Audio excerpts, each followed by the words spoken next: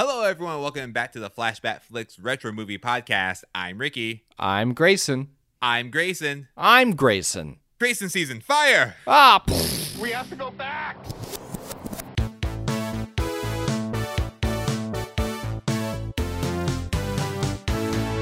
And we are reviewing the 2003 live-action animated movie appropriately titled Looney Tunes: Back in Action. back in live action. That's right. Ah. Yes, the last time you probably remember seeing the Looney Tunes in action was the 1996 iconic piece of cinema. Like, it needs to be in the Criterion Collection of movies.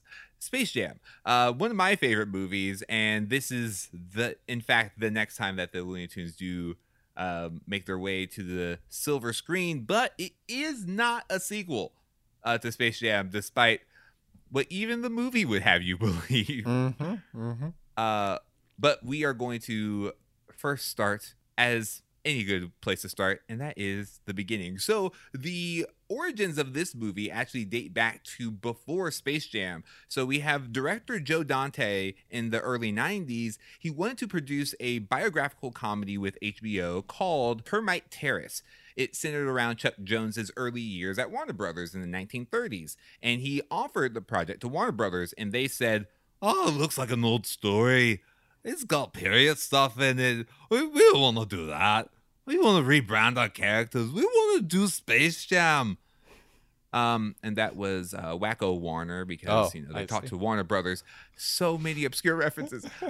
And so that was Joe Dante's idea, and then they made Space Jam. And Space Jam came out. It was this huge success, and so they said, let's make another movie. And so, like, almost immediately after Space Jam was released, they were like, let's make a sequel. And so development began on Space Jam 2. And it was going to be a new basketball competition between the Looney Tunes and a new villain named Berserko.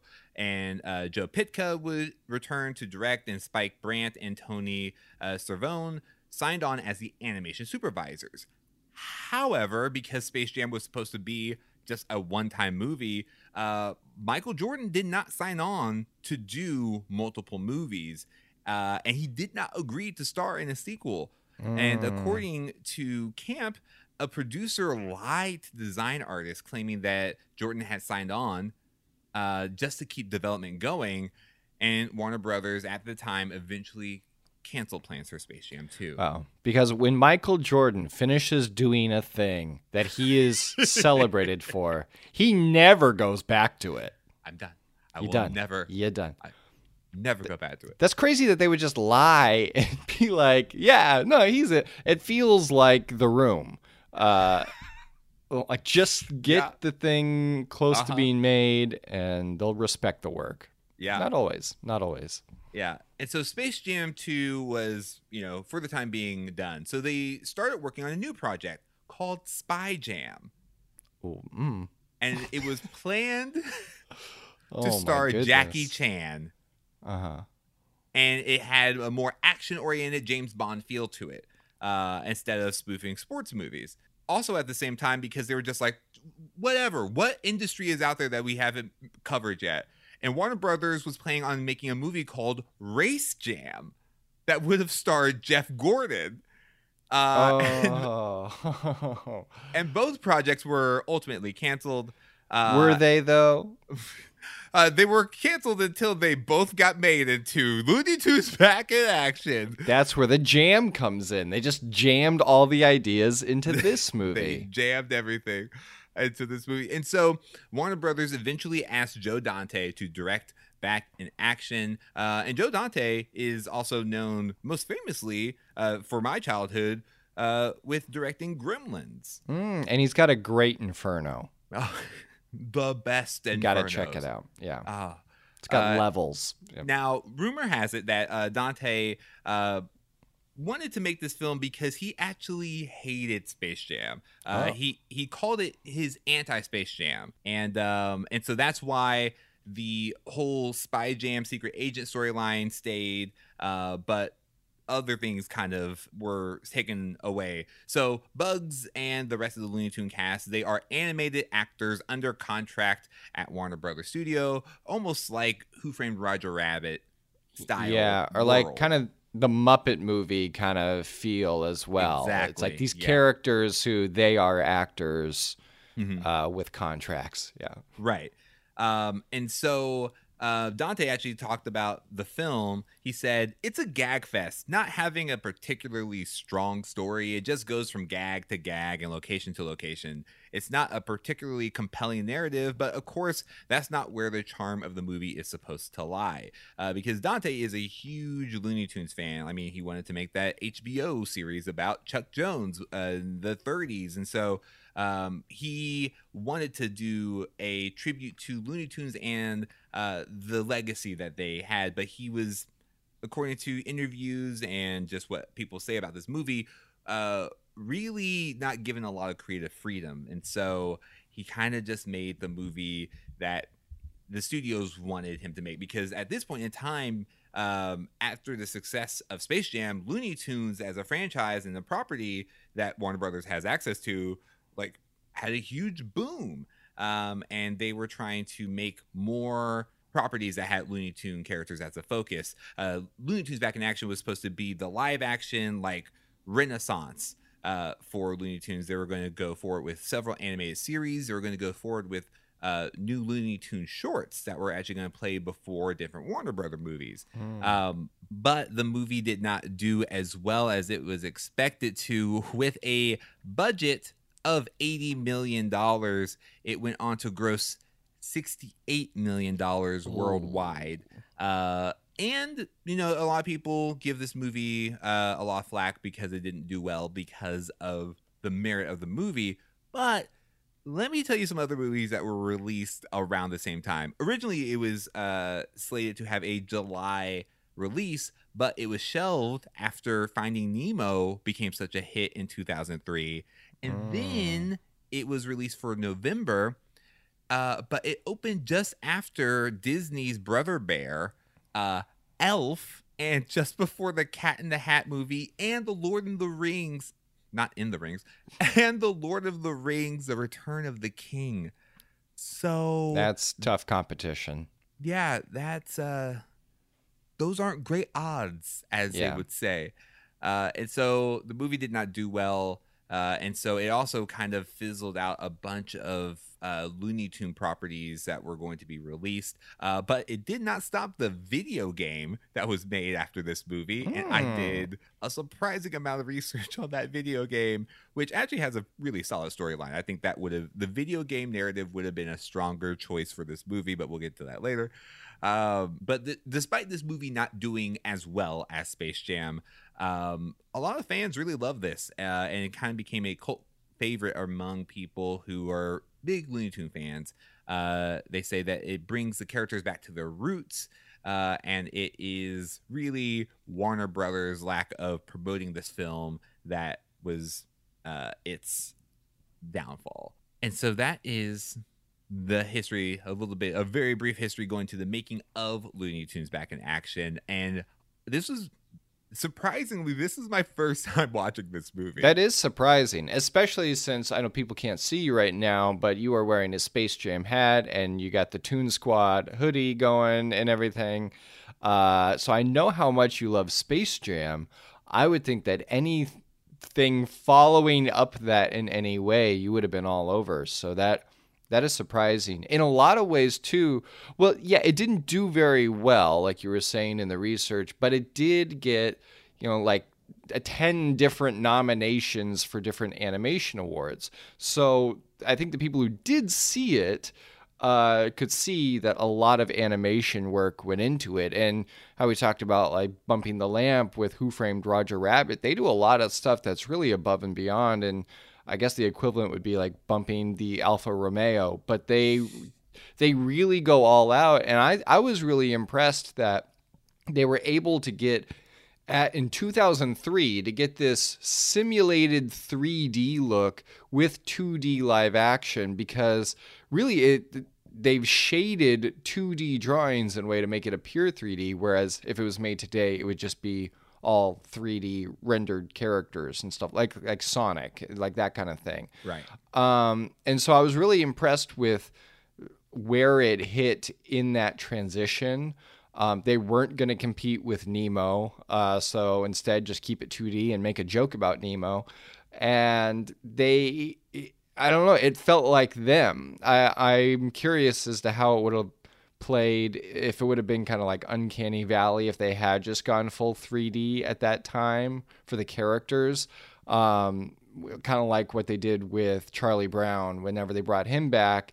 They had these 3D rendered, made to kind of feel like 2D. But Right.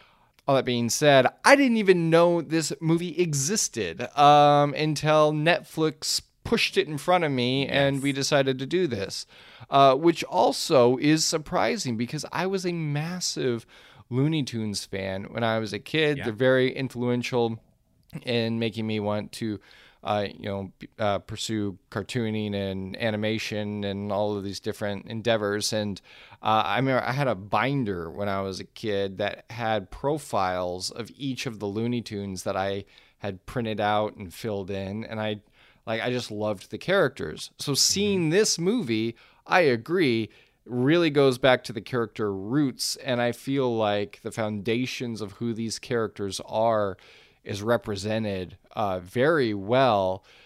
What I really enjoyed about it was that conflict it has with modern audiences. So it totally makes sense that it wouldn't do well because it's basically saying, hey, we're classics and you keep trying to change us, but we don't fit into whatever you're trying to sell right now. But looking back on this movie, I really just wanted... Like I was pleasantly surprised when it started with a classic Looney Tune cartoon. I was like, oh, this is not what I thought it was going to be. And I really loved that part. So I'm glad we got to see this for the first time together.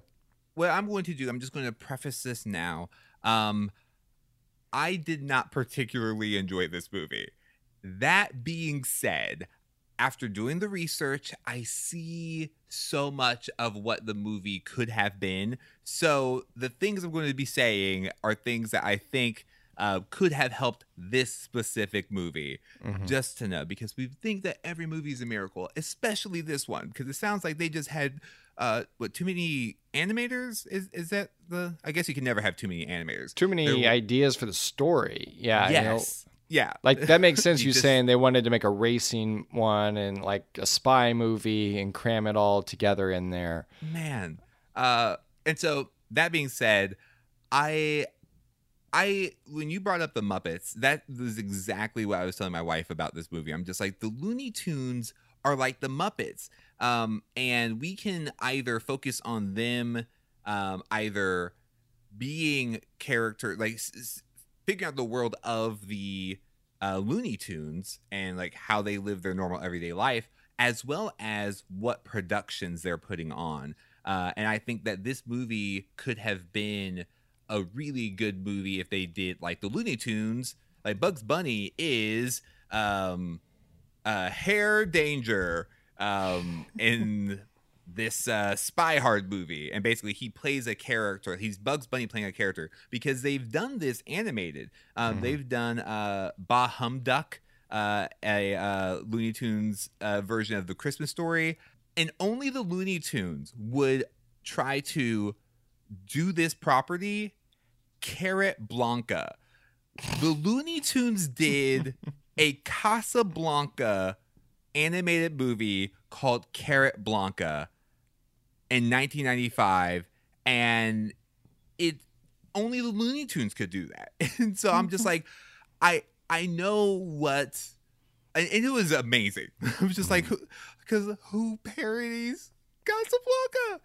The Looney Tunes. And it was only an 8-minute short, but it was amazing.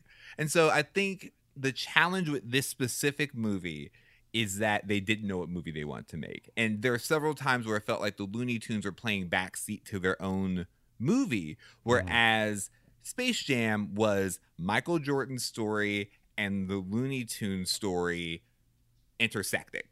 Right. they went into each other's worlds, and rules were different and things were like, I just think that Space Jam, as bizarre of a concept as it is, knew what it was, and I don't think that this movie knew what it wanted to be. I feel like there are parts in this movie, and we haven't even talked about the cast yet. A phenomenal cast. You have Steve Martin, Timothy Dalton, Jenna Elfman, Brendan Fraser. I mean, all these people who I could imagine would have just jumped at the chance to be in a Looney Tunes movie. Steve Martin, I don't think anyone is having more fun than Steve Martin at any point in time in the movie. Played like the head of Acme. It was just, I don't think that I don't think the movie's fault is anyone who was involved in the project, especially in front of the camera or even behind. I just think it just became a victim of Space Jam shadow and trying to like relaunch and try to do the same but different without really focusing on the core property that you had, which is the Looney Tunes. And so I just think that the movie could have benefited from being one or the other. Like, I think it could have been a Who Framed Roger Rabbit style spy movie. Like, you already had like the noir mystery, but I think they should have focused on. I want to see Spy Jam. Like, to this day, bring Jackie Chan like out of retirement and just have him do it. Or I want someone to do a fan edit of the Tuxedo and just put the Looney Tunes in that movie. Yeah. And just make it happen, please. Because I think that sounds great. Because I think in the world of all those parody movies that came out in the early aughts, like the movie movies, the date movies, scary movies, disaster movies, like I think there's room for like the Looney Tunes style of movie parodies. This could have easily been their Great Muppet Caper. And I would have loved to see that, like the Looney Tunes interacting in this kind of movie. And that, I think that's overall what I wanted more from this movie, is that it could have been one or the other. Yeah, no, I agree with all that. I also think those part of the weird deal, and the reason the studio talent story works for Who Framed Roger Rabbit and works for Muppets is because those were unique to those studios. The problem with this one in the WB space is we already know that story through Animaniacs, and that's theirs. So when I was watching, I was like, I really just want this to be like an Animaniacs movie at a certain point. But I'm jumping the deflated gun way too quickly. Favorite scene though was when they were running through all the paintings. Because I'll just say this from like a character design perspective, it's that whole sequence is just a testament to how well designed the Looney Tunes are, because they represent in all of those different styles. And I was like, this is just super strong. So there's a lot of really fun exploration. I feel like the people who made this love Looney Tunes. It just was a weird way to relaunch them, to get them out there. And it's really sad that there were so many projects that got canceled because this one didn't do as well. I would love to see those. And I would love to see Spy Jam. I'd even love to see Race Jam. I think that sounds like Cars mixed with Looney Tunes, I think would be great. There's so many Looney Tunes shorts where they're just racing each other. And it would be a lot of fun. Listen, someone just re-edit Fast 5 to make it Race Jam. And I think we have a big check on our hands. Yeah, no, we just have Gonzalez in 60 seconds. Oh, I love it. I mean, and I brought up the video game, and this storyline kind of follows, I think, what an early draft of the movie was supposed to be, because the video game kind of opener is Daffy Duck is pitching a Batman like lead, and it's him wearing like cartoon Daffy Duck Batman outfit, and then the studio exec is like, well, Daffy, you're not really a leading man type. And he's holding like this prop diamond that he was doing in his act out. He's like, I waste all this money on this prop diamond. And then the exec was like, wait, that's the real blue monkey diamond. I'm going to take it. And then he turns out to be Steve Martin's character as the head of Acme. He's like, if I first infiltrated Warner Brothers as a company that made our company's name, Acme, look like we make bad stuff. And they were trying to get vengeance on Warner Brothers so that they can obtain the diamond and then, you know, basically do whatever that storyline was for that. And I was like, wait a second. So it's just Bugs Bunny and Daffy going on an adventure to prevent basically the future of all of their shorts being made. And so they had to go through all these worlds to get the blue monkey diamond. I'm like, we were so close to that. I would have loved to see that.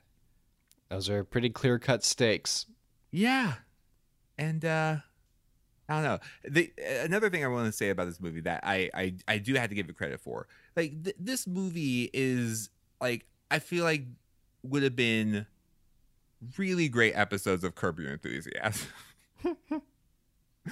Just like there's so many scenes where they're just talking about just the Hollywood business. I guess what they call it for short is probably showbiz. But they just talk about... It'd be like Drawntourage. Oh my goodness.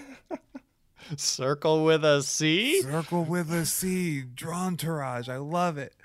But yeah, I mean, there are so many funny moments in this movie, and there are so many like scenes. I'm like, this is so great, but it just as a whole movie, it just can be a little disjointed, and just I just wanted more for it. It's like watching is this what it's like to watch sports? I don't know.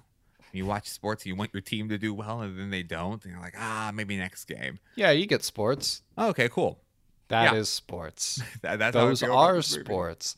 I get that. I think this movie also, though, was able to wrinkle my brain in a way that I don't think I felt since I saw Inception for the first time. When Brendan Fraser is talking about Brendan Fraser in the Mummy movies and then meets himself. I understand the technology behind having a double of yourself. The reality of the world of, okay, so this security guard played by Brendan Fraser is a wannabe stunt double for Brendan Fraser. I'm going to need to marinate on that. I'm going to need to just mull that over the weekend. And the other thing, I mean, the movie, it's just such an ambitious movie. Like, I couldn't even begin to tell you like where the movie begins and ends, because I don't even think the movie could tell you that. Because it's kind of like 3 movies in one. It is, and it does have a twist at the end on the same level as Michael Douglas's The Game, where you really just question your entire reality. Yep. Yeah, I feel like a good second take. We haven't done second take titles in a while. You're right. Good second take title, if this were like a short, would just be Contract Killer.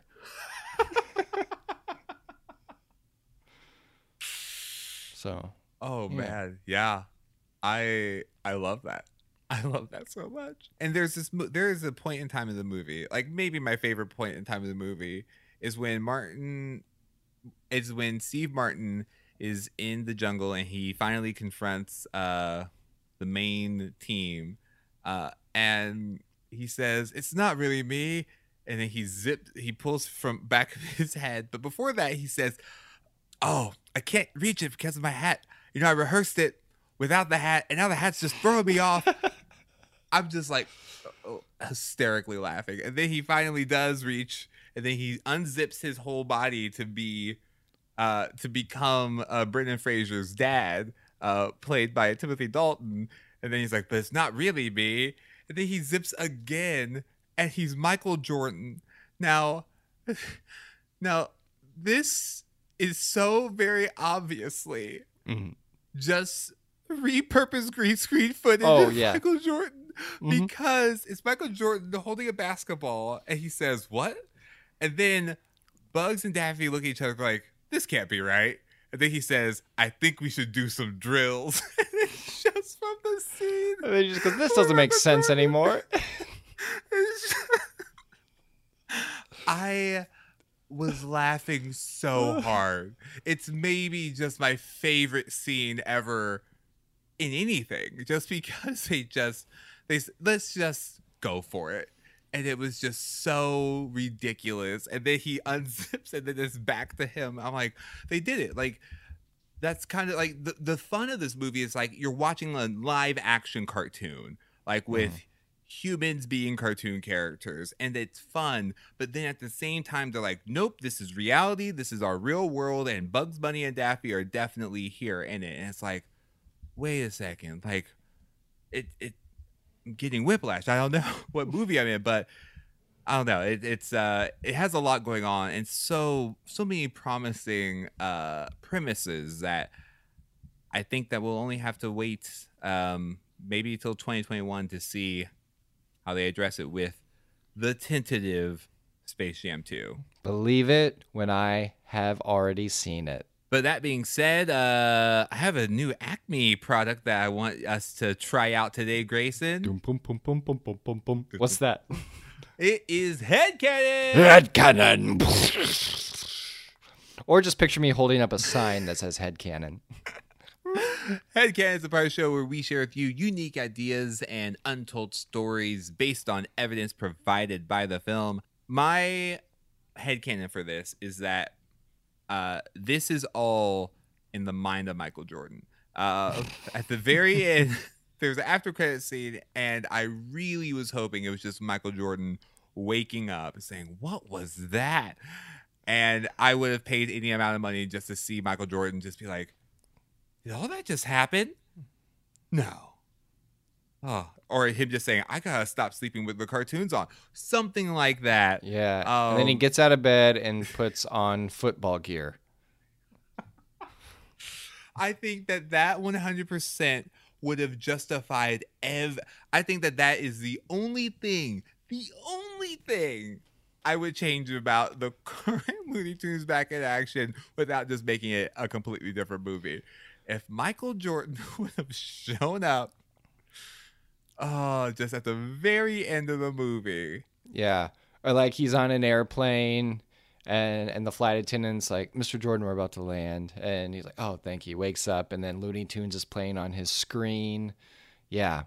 Michael Jordan dream sequence headcanon. I buy into that. I choose to believe that's what this is. Yep.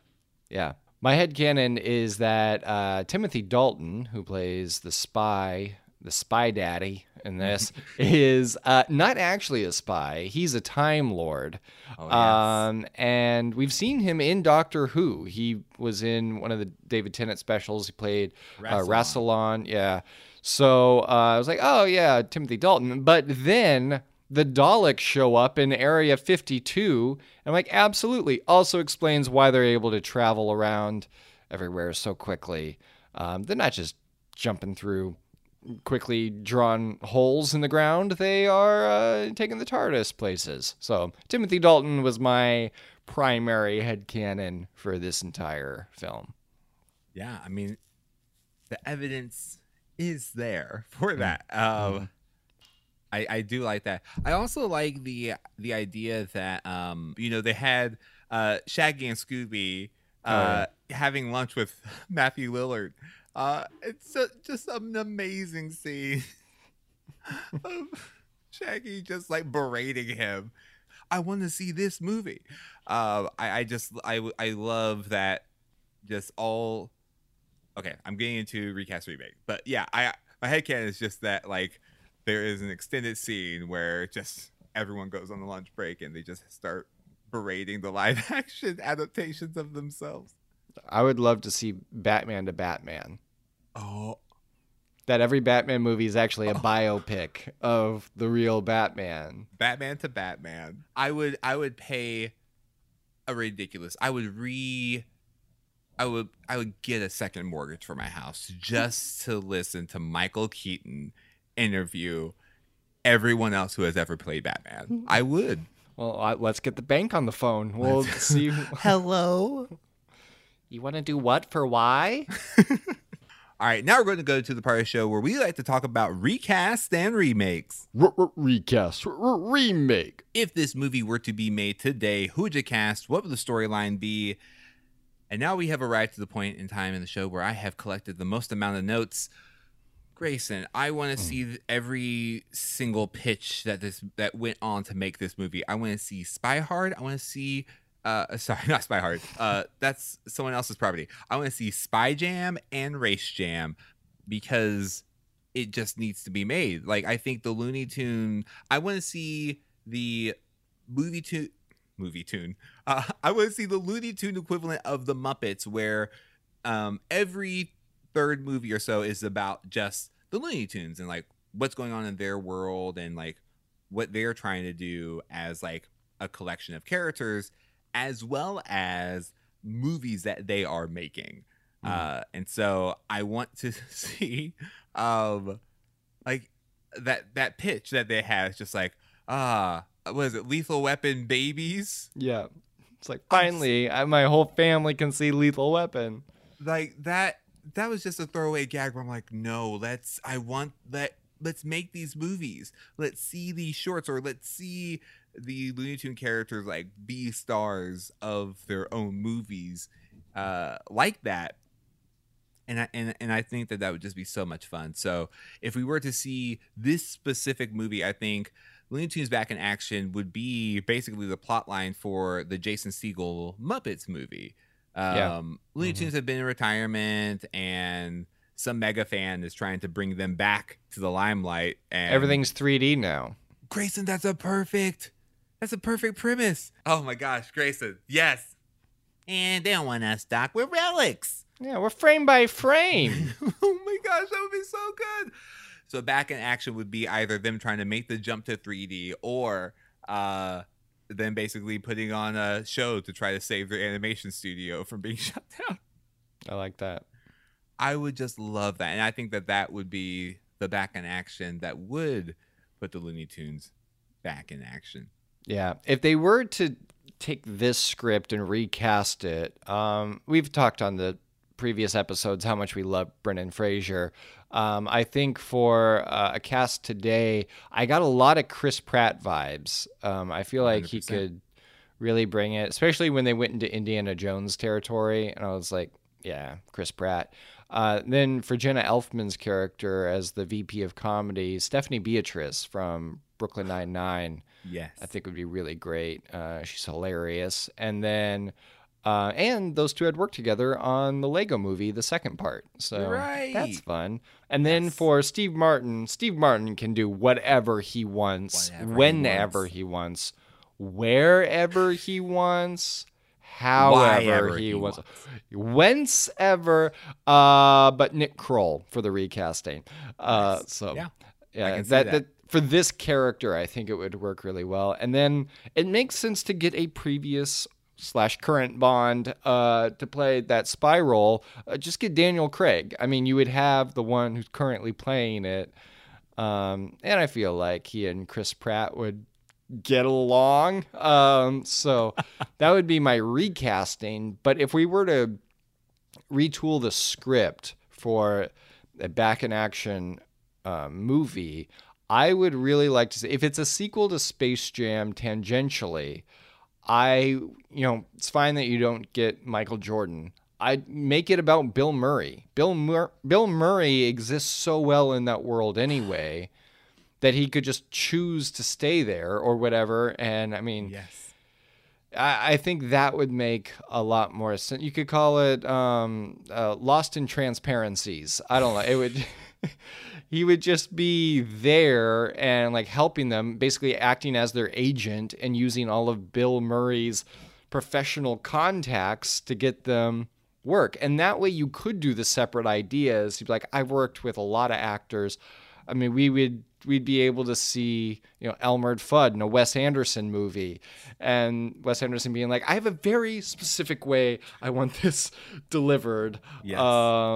And it's not the way you're doing it. And I think that would just be a great way to hit all of those ideas at once.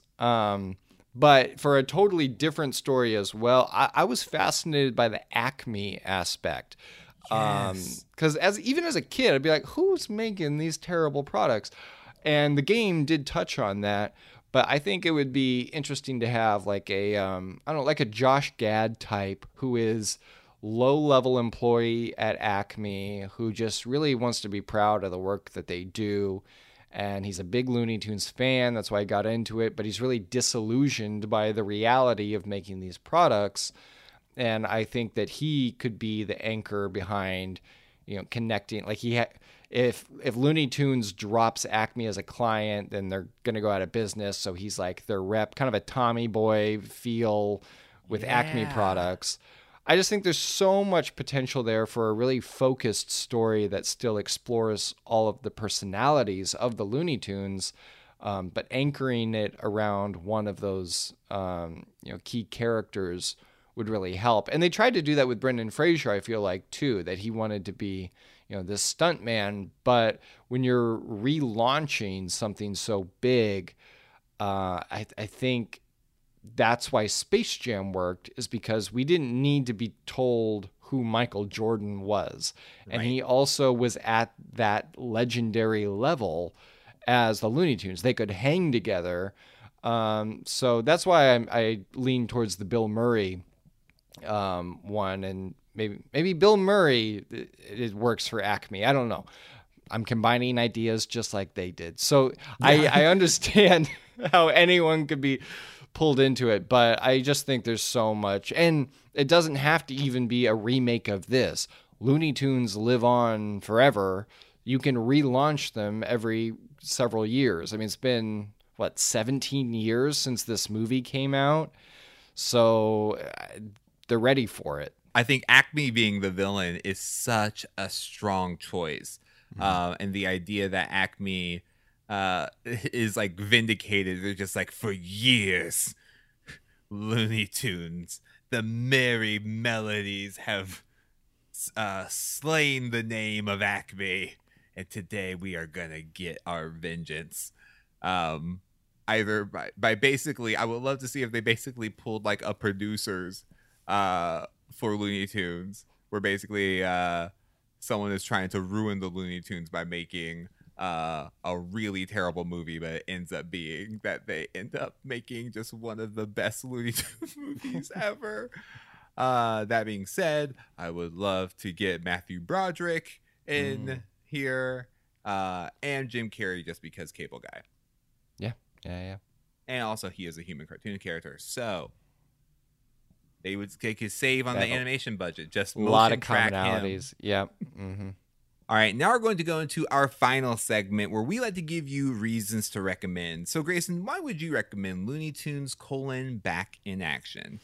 I recommend this movie because if you love Looney Tunes, it does play to their strengths as their core characters. And what I really appreciate about this movie is that you're able to have a little bit of exploration about why the Looney Tunes aren't more popular today.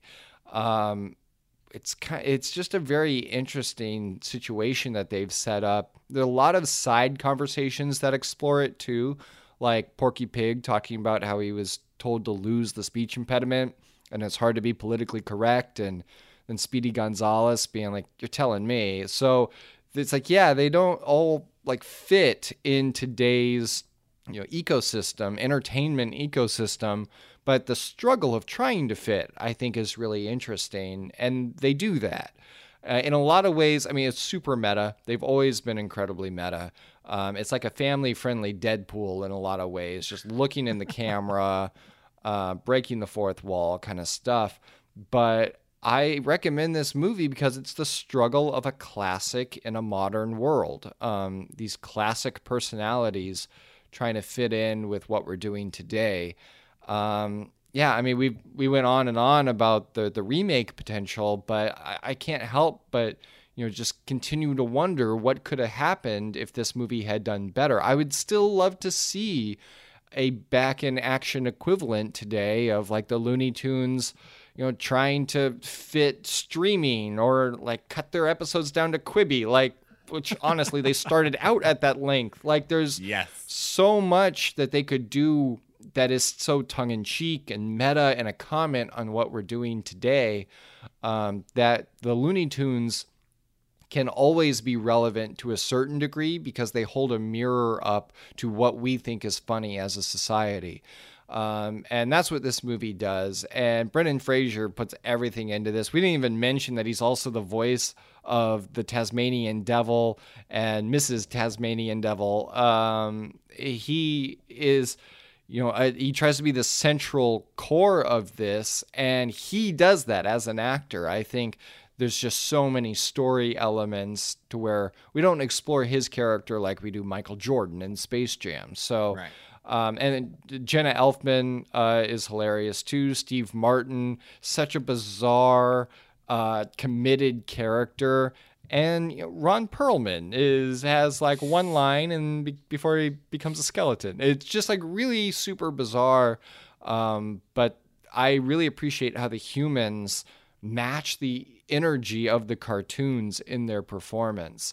It's not like Who Framed Roger Rabbit in the sense that, in that movie you have Bob Hoskins, who's like very real, and then everyone else is wackier around him. You understand how these entities work together on the WB lot. And there's just so much to explore. And I'm sure that there were jokes that I missed just because the layering is so rapid fire, so quick, it's star-studded. And I recommend it because if you're like me, this movie came and went and you didn't even know it existed. That's the thing. I would have really liked this movie when it came out I would have been a high schooler, I guess, being like, oh yeah, I love Looney Tunes. It just didn't really get promoted. I mean, going against the finale of Lord of the Rings, you're going to have a hard time. You're going to get overshadowed by Finding Nemo. I just didn't know about it. So chances are that may have happened to you as well. It's on Netflix, so I recommend taking an hour and a half and just going along for the ride. Absolutely. Yeah, because I would recommend this movie because Looney Tunes, if you grew up watching Looney Tunes in any shape, way, or form, it's like seeing a friend that you haven't seen since high school. It's like, oh my gosh. And I say like a close friend, not just like, wait a second, sorry, I should clarify. Maybe I should get a better example. It's like seeing a friend you haven't seen since childhood, someone who you have fond memories of, and it's like, oh man, I remember how much fun that we used to have together, and it's good to reconnect. That's a better example. Future Ricky, delete the rest of the dumb things, unless you're not, because you realize that you want to make yourself suffer.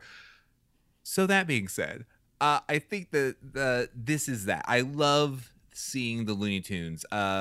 Grayson mentioned that there's a scene when they are just hopping from painting to painting. That's just like, this is just like they throw a Looney Tunes short within this movie. It's like it's almost like its own intermission.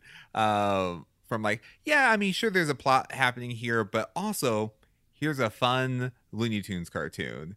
And I think Duck Amuck, it reminded me of that Duck Amuck sketch, which is just like one of the greatest animations ever made. And it's fun. The Looney Tunes are a good time. And I mean, to borrow a quote from the Tiny Toon Adventures theme song, the Looney Tunes have been getting laughs since 23? Sorry, now I boggle myself. Now I go, my teaching staff's been getting laughs since 1940. Like, right? Let me see. Oh my gosh, why did I do this to myself? Of all the things to just pigeonhole yourself into a specific year that is gosh. verifiable. So Looney Tunes have been getting laughs since 1933, and they continue to do so in several other iterations. And I don't think that this is the last that we'll ever see or hear from the Looney Tunes because they're timeless. And I think that any chance you get to see them on screen, whether it be as a short, a television series, or even in a movie, even when I'd say they're less than great, they're still really great. And that is our review of the 2003 movie Looney Tunes: Back in Action. Let us know what you remember about Looney Tunes Back in Action on our social media on Facebook, Twitter, and Instagram. We are at Flashback Flicks. It would mean so much to us if you could leave us a rating and review on your podcasting platform of choice on a scale of 1 to 5 carrots. Like, Yeah. how would you rate us? 5 carrot. Yeah, you can. Great vision if you eat all 5 carrots. Oh yeah, X-ray vision. It'll put your eyes back in action. I didn't need to add to it. No, because Daffy's eyes fall out of his head a lot. You're right. They do. And be sure to tune in next time right here on the Flashback Flicks Retro Movie Podcast. Until then, remember to be kind and rewind.